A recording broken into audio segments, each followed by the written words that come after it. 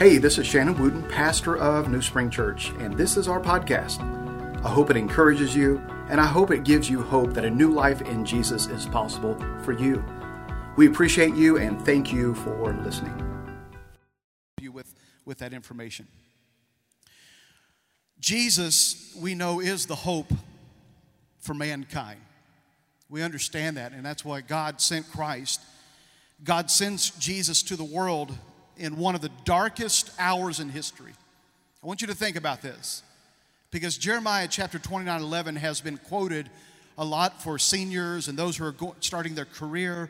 It has been quoted many times to bring encouragement to someone that God has a plan and a future for you. But sometimes we miss the context, the literary text of why it was there and where was it placed in the text.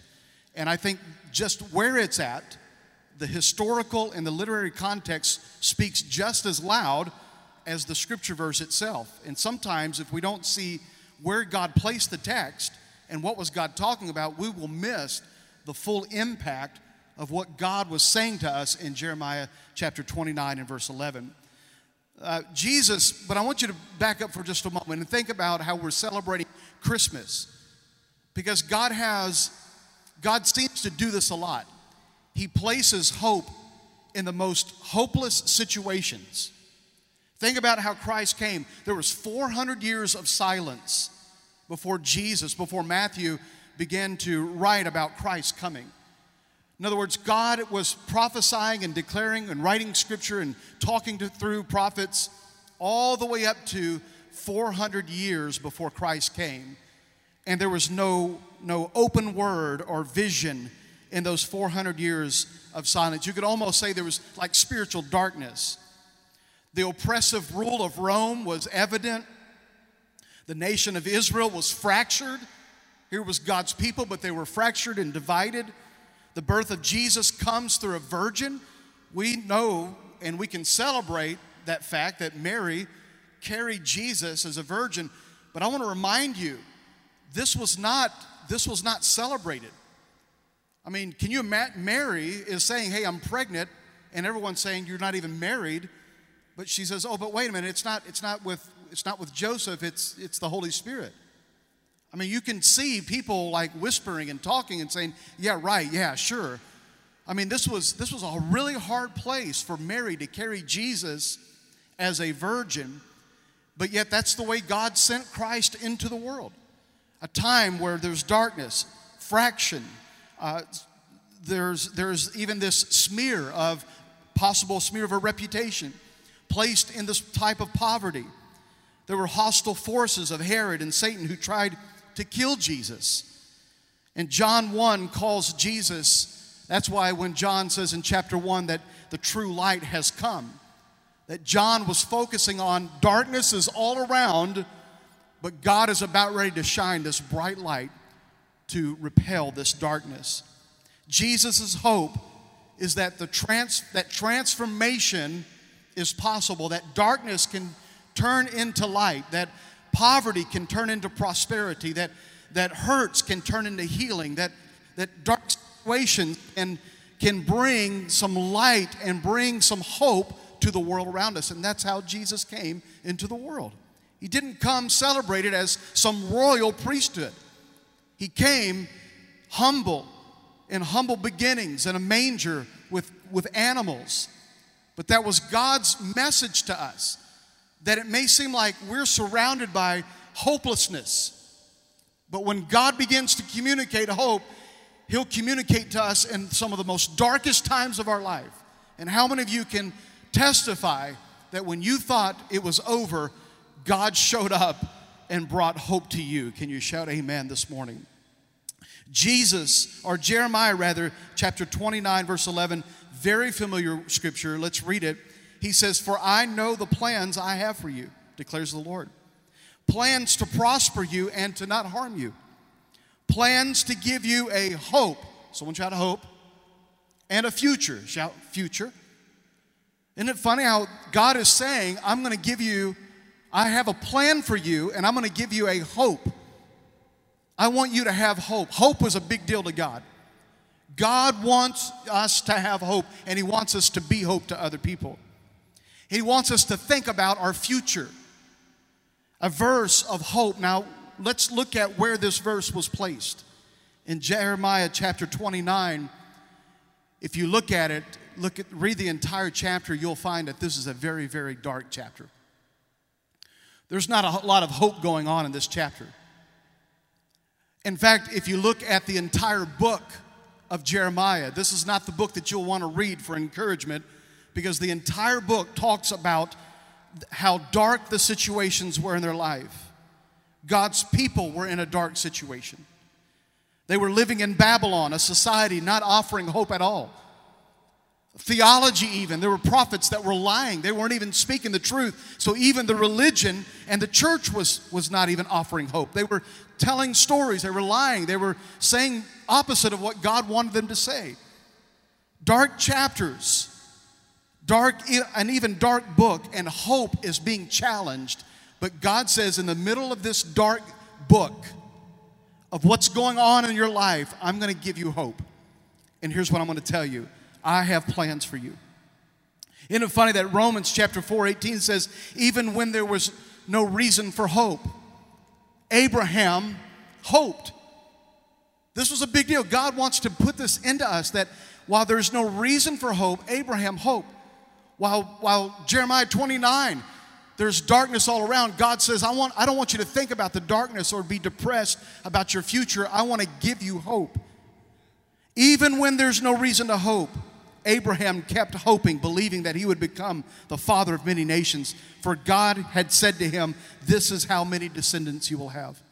That even Abraham inspires us. When you look around you and there's nothing to hope in, be hopeful. Hopeful means to have a joyful expectation about our future.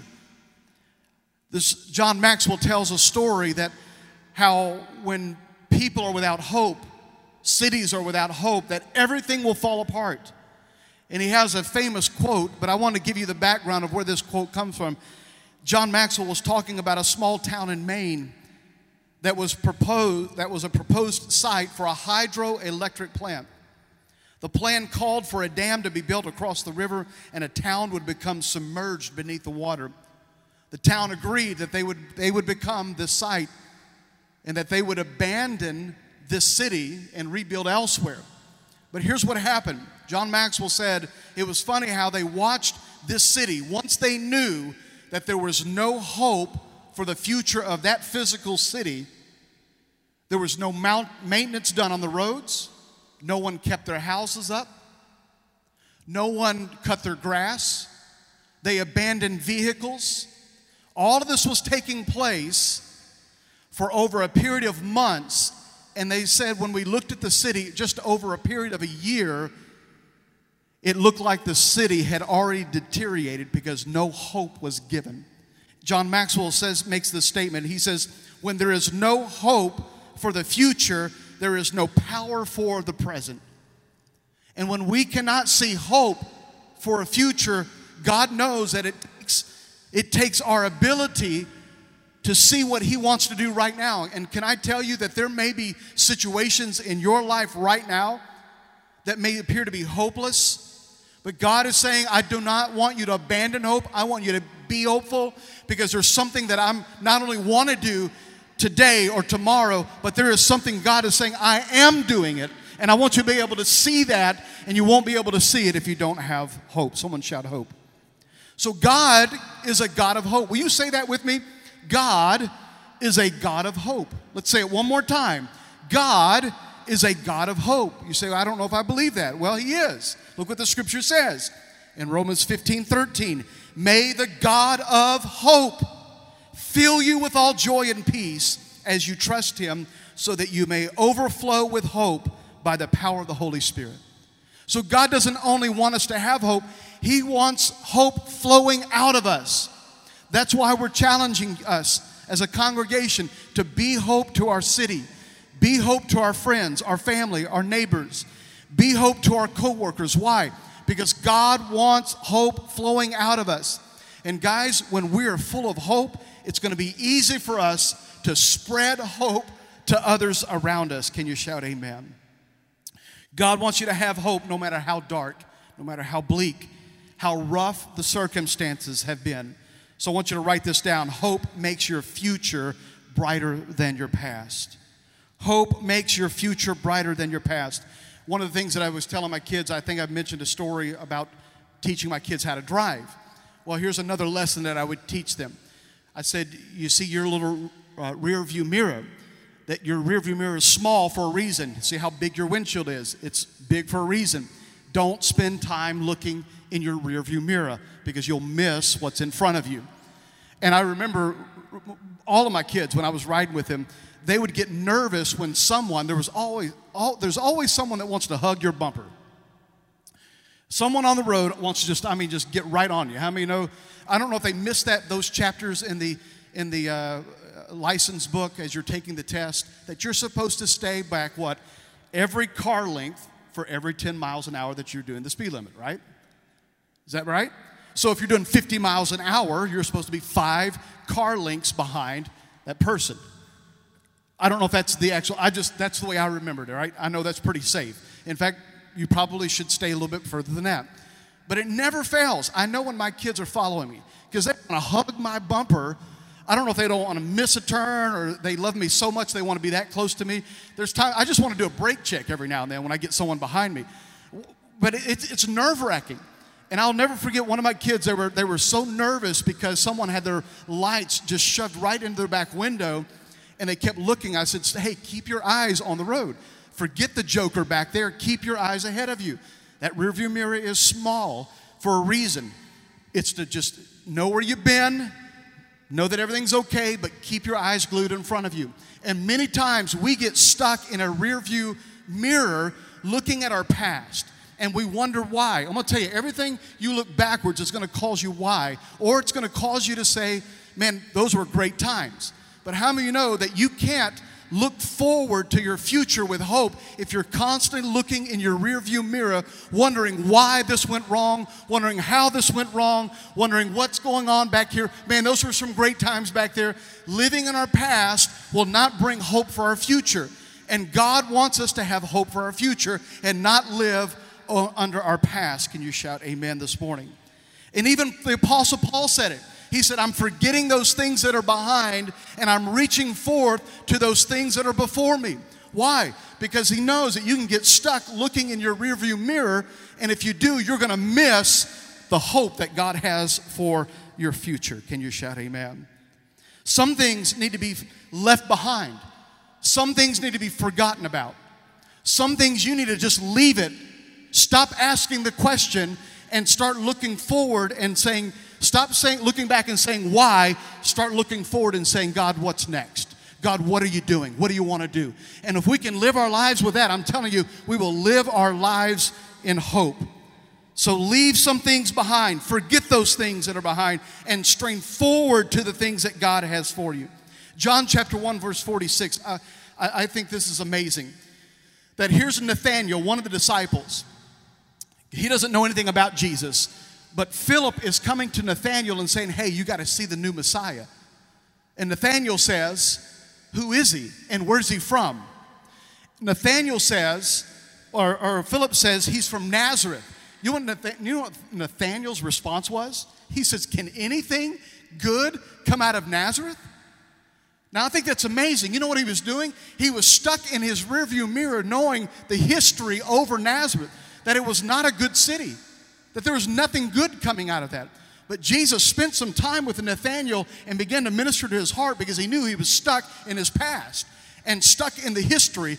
And he's saying to Nathanael, not only can God take something from a bad place, but I'm going to show you that something good can come from something that you may feel like is bad. You may be stuck this morning because you feel like nothing good can come out of this, but the Jesus Christ that I know wants to prove himself that there's always hope. I don't care what you come out of. I don't care how bad it looks. God can transform and turn things around.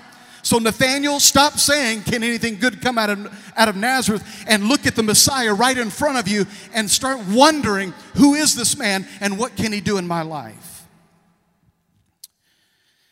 No matter how bad it was, hope brings your future into a view with optimism, with motivation, with energy and with passion.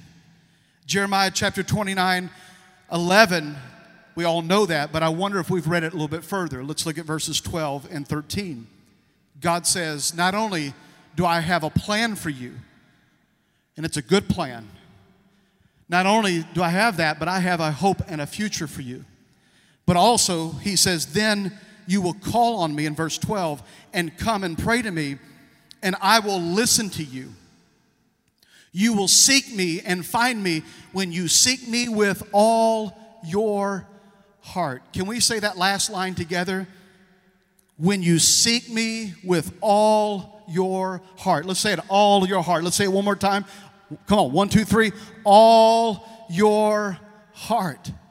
God's saying, I have a plan, and I want to give you the plan, but you're going to have to seek me with all of your heart. I want you to write this down. Hope begins when you seek the planner. When you begin to seek the planner. If you want to know the plan, then you're going to have to seek the one who made the plans.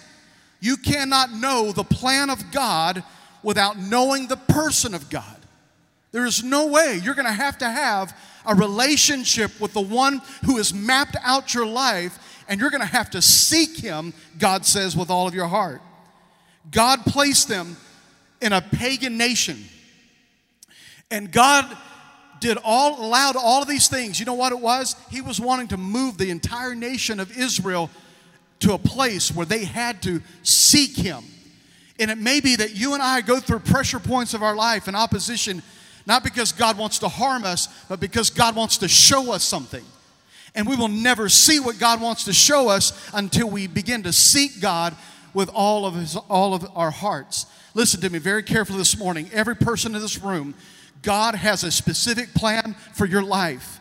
God has specific courses and specific steps for you. But let me tell you something. If you want your life to be in a place where you have fulfillment and joy, then you're going to have to seek the planner for your life. You're going to have to seek him with all of your heart. If you're wondering, if you're confused, what does God want me to do? God is giving us an invitation this morning. Seek the planner. Seek the one who has the plan, and he will show us what he has for us. God wants to break us of our independence, that we will become desperate for him, that we would give full attention to him, that we may get a response from him. Are you hearing what I'm saying to us this morning? That God wants to break. We are so independent that we think we can do it on our own. But anytime we feel like we can do it on our own, we're going to get ourselves into trouble. Listen, we need the planner, the creator God, to to interact with us, to show us, to reveal some things, so that you and I don't get into trouble with our independence. God wants to show us his will for our life. It was Corrie ten Boom that says, never be afraid to trust an unknown future to a known God. You don't know the plan of God? God is saying, seek him. You want to know what your next steps are? God is giving you a wide door of opportunity. Seek him. Seek the planner.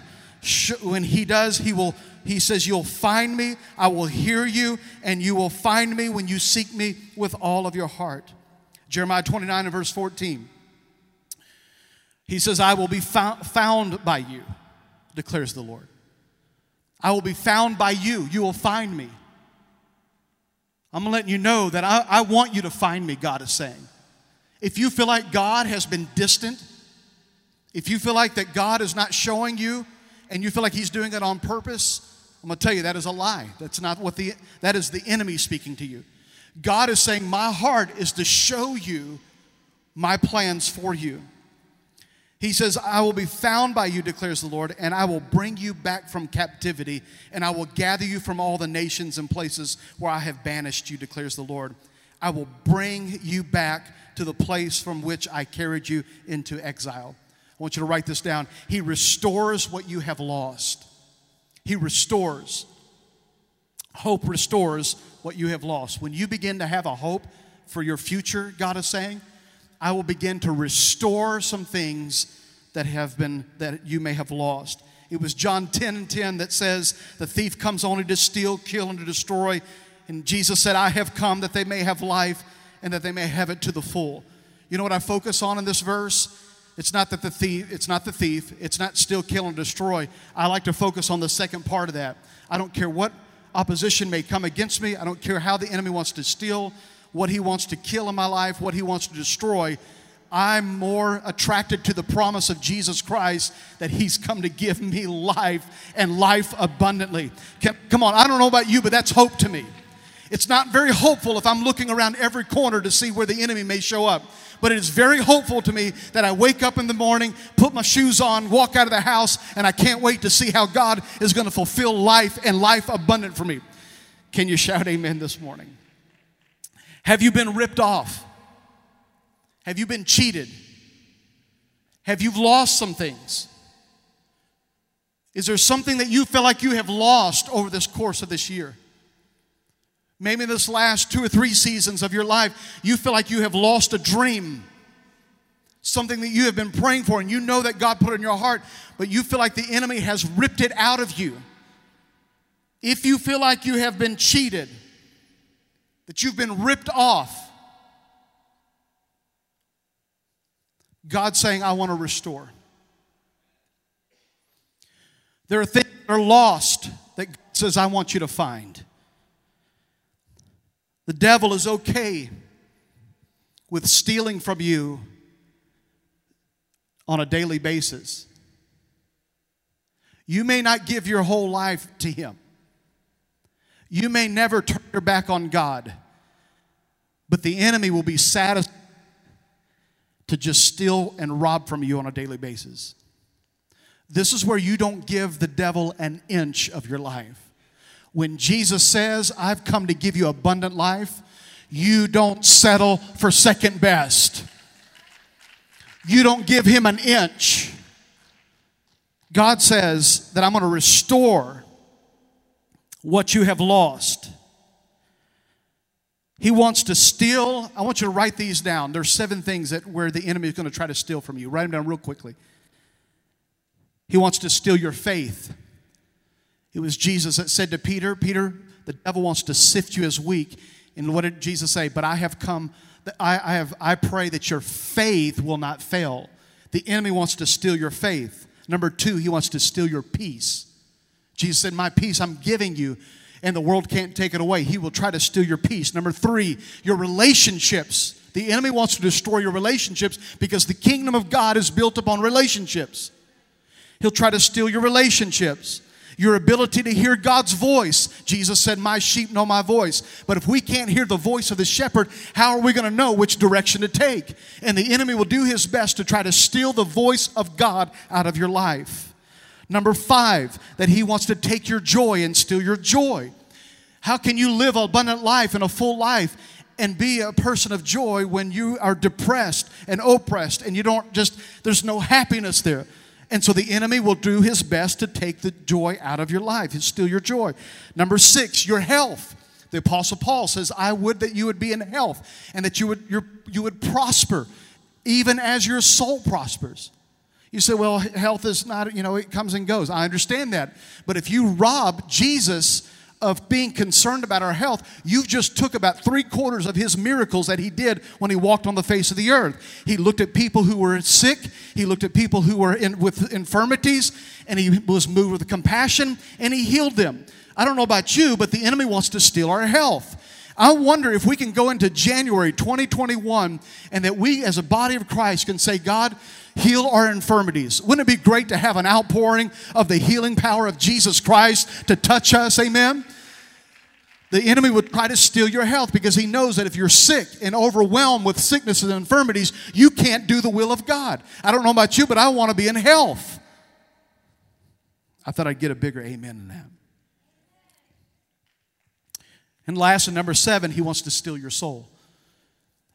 And he doesn't just snatch your soul. He'll start with your faith. And he'll get you to doubt God. And he'll get you to a place where you doubt God's love for you and God's plan for you and his future for you. And eventually, you've given everything over to the enemy and he has taken your soul.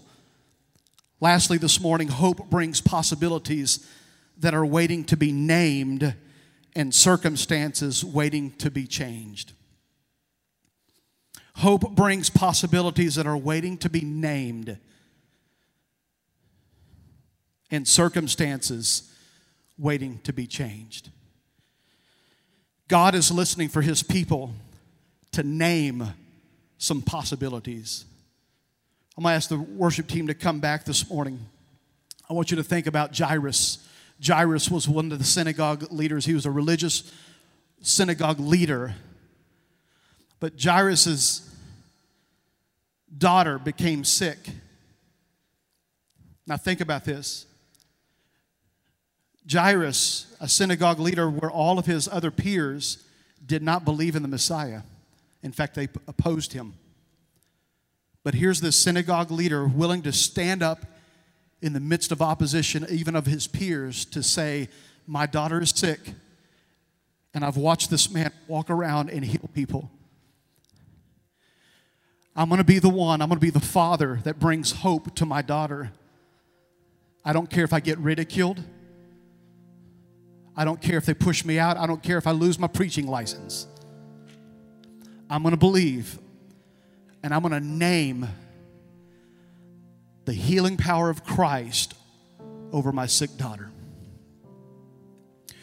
What are some things in your life that God is waiting for you to name them? Some possibilities where God wants to move and He wants you to name them. God wants you to speak it. He wants you to name it. If God can move, I know this situation will turn around. Hope is a desire. It starts with a desire that says, I trust God. I believe God. What impossibilities is God waiting to make possible in your life? He's looking for you to believe, and He's looking for you to name it.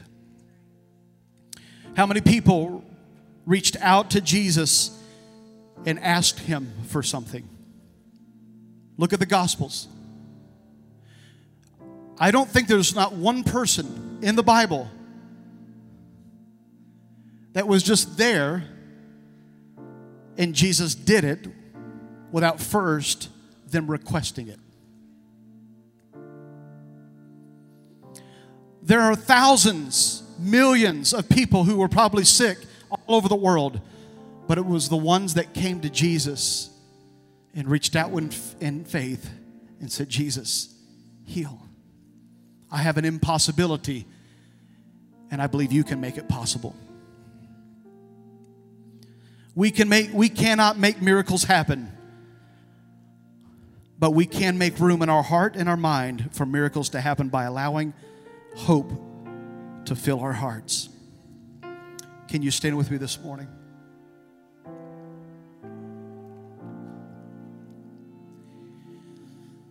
As we worship with this last song, I want you to think about what possibilities in your life that need to be named, that you need to come into the presence of Jesus and say, Lord, I'm asking for this impossibility to be possible. I'm naming this. What circumstances need to be changed?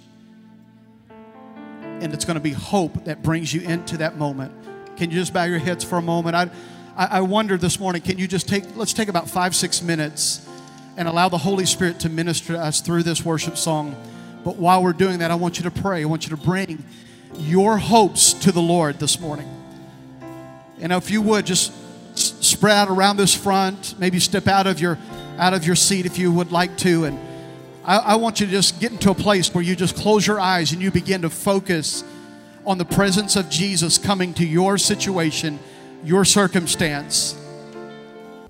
Hey, thank you for listening to today's message. We appreciate you tuning in. I hope you subscribe so you can join us back here next week. If you're interested in connecting with us at New Spring Church, text Connect NC to 94000. Hey, we're praying for you, and we pray God's blessing upon you.